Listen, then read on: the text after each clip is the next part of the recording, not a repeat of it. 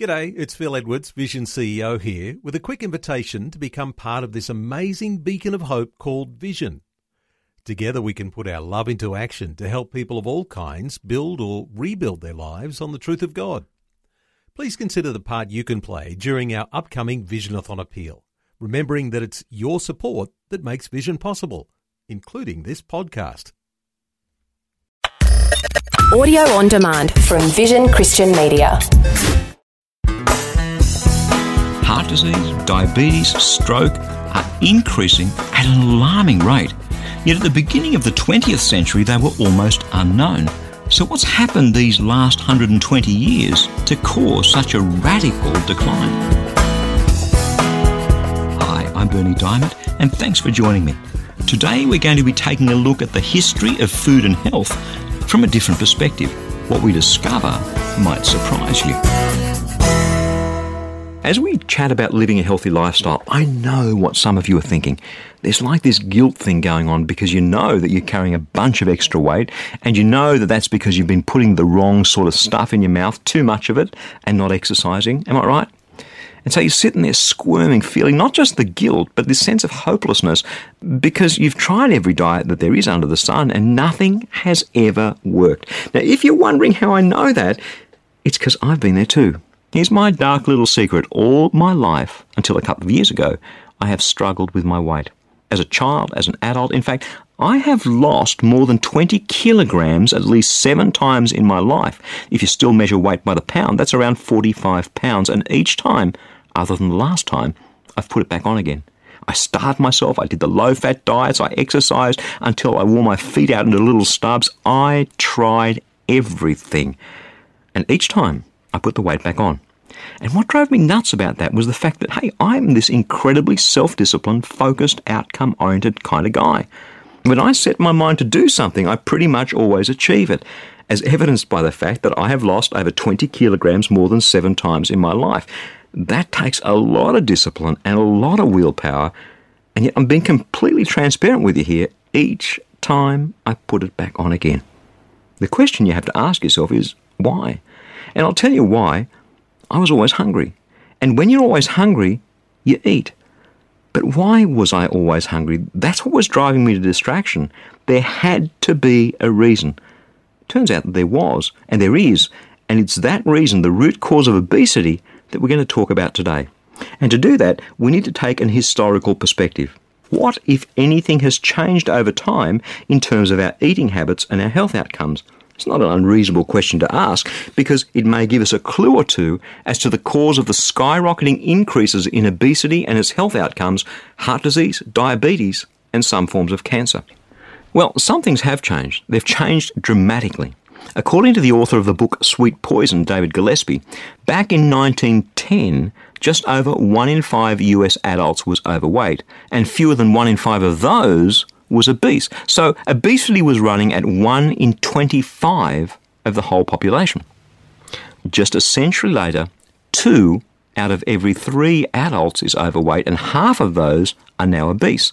So now, instead of 1 in 25 being obese, 1 in 3 in the population of the US, and in fact in the population of westernized countries, are obese. Here's what Gillespie writes. In just 100 years, the chances of a US adult being overweight have gone from very unlikely to highly probable, and the trend is accelerating. If it continues, by 2036, a person with a normal body mass index will be as rare as an 8-leaf clover. And in Australia, our statistics are just as shocking. This is a dramatic change. And remember, back then in the early 1900s, there was no concept of a low-fat diet. You understand that? There were no so-called healthy margarines. People ate lard and dripping and bacon and eggs for breakfast, yet back then, very few were overweight and almost none had heart disease, and today the majority are overweight and heart disease is the biggest killer. This doesn't make sense. And here's another fact. Did you know, with heart disease, which was almost unknown back then, in fact, it was only in the mid-1920s that cardiology became a speciality, but now, to be sure, life expectancy's gone up in Western societies. In the US, before 1900, 75% of all Americans died before 65 age. Today, more than 70% will live to be over 70. That comes from a dramatic eradication of many diseases like polio and typhoid and a bunch of those diseases that used to kill people en masse but now are almost unheard of. And yet, the deadly irony of all this, with all the advances in science and medicine, heart disease, which was virtually unknown at the beginning of the 20th century, is today the single greatest killer in the Western world. It will kill 650,000 Americans this year. Those facts beg the question, what's changed? And it confounds logic that more medicos aren't asking that very same question. Some are, but most of the medical community seems to me to be focused on treating heart disease, something they're doing quite well because the death rate from heart disease is falling, rather than asking, how can we actually eliminate heart disease altogether? Since it's only a product of the 20th and 21st centuries, how can we wind the clock back and get rid of it altogether? The answer to what causes heart disease lies in the research of a naval physician, Dr. Cleve, who came up with a rule of 20 years.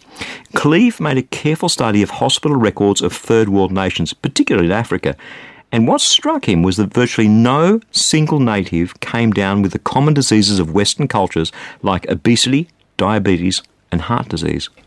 Now, listen to me, those diseases weren't merely less frequent, they were virtually non-existent. His research further led him to conclude that the culprit was the Western diet, which is high in refined carbohydrates, sugar and white flour and so on. Conducting further research, Cleve observed that about 20 years after a society introduces refined carbohydrates into its way of life, diabetes and heart disease will simultaneously begin to appear. If you want to know more, Google Cleve's Rule of 20 Years. Cleve is spelled Cleave. Cleve found that the average inhabitant of the British Isles was consuming just 7 kilograms or 15 pounds of sugar way back in 1817. By 1955, that had grown to around 50 kilograms or 110 pounds a year. And today, people, Australians and Americans and a lot of other Western cultures are consuming up to 70 kilograms or 150 pounds of sugar. And that doesn't count other refined carbohydrates like chips and rice and flour and bread and cakes and all that stuff. The medicos will tell you quite simply that all those refined carbohydrates are turning our bloodstream into porridge. You may have heard the term atherosclerosis, which literally means porridge of the arteries, and it is killing us in droves. The thing that distinguishes the so-called Western diet from the traditional diets isn't the fat content. Inuits in Alaska traditionally only ate meat and fat and had zero heart disease. The thing that distinguishes the Western diet is the high refined carbohydrate content, and people, it's killing us. Let me prove the point to you about this whole increase in refined carbohydrates. How many times does the word sugar appear in the Bible? I'll tell you, exactly 0 times, because sugar wasn't known back then. Sweet cane is mentioned 3 times, but as an exotic delicacy from a far-off place. Jeremiah chapter 6, verse 20. Of what use to me is frankincense that come from Sheba, or sweet cane from a distant land. The other sweet thing was honey, but you had to kind of fight the bees for that, and it was a rare delicacy. And finally, fruit, but then only in season, and only if you happen to live near the apple tree in question. Sweet things were very rare. In fact, historically, that's been true until sugar went into mass production in the late 19th, early 20th century to support, of all things, cocoa and chocolate sales. So if we want to track the cause of this rapid acceleration in Western diseases, we need only correlate the increase in consumption of refined carbohydrates with the increase in cardiovascular disease, diabetes and obesity. My biggest secret to getting back into good health again, including the loss of 25 kilograms, is drastically reducing the refined carbohydrates in my diet. People think that's extreme, radical. Everything in balance is the answer, Bernie. Are you nuts? And I guess in the context of our sugar-laden culture, it does seem extreme, but in an historical context, it's the sugar-laden diet that most of us are eating today that's extreme. And people, it's killing us.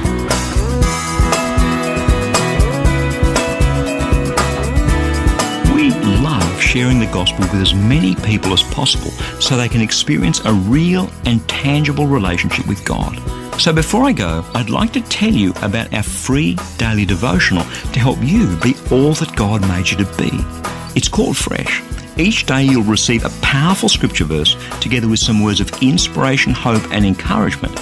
And the best news is that it's completely free and delivered right to your inbox each and every day, where you can choose to read, listen or even watch the daily video. It's completely up to you.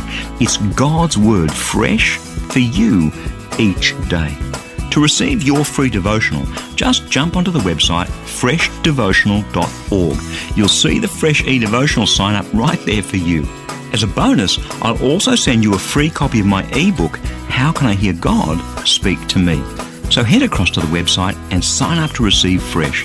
I pray that your heart will be touched and transformed as you draw ever closer to Jesus through His Word.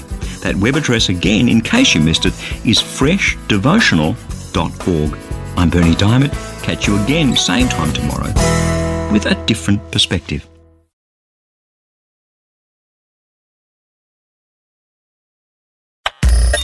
Thanks for taking time to listen to this audio on demand from Vision Christian Media. To find out more about us, go to vision.org.au.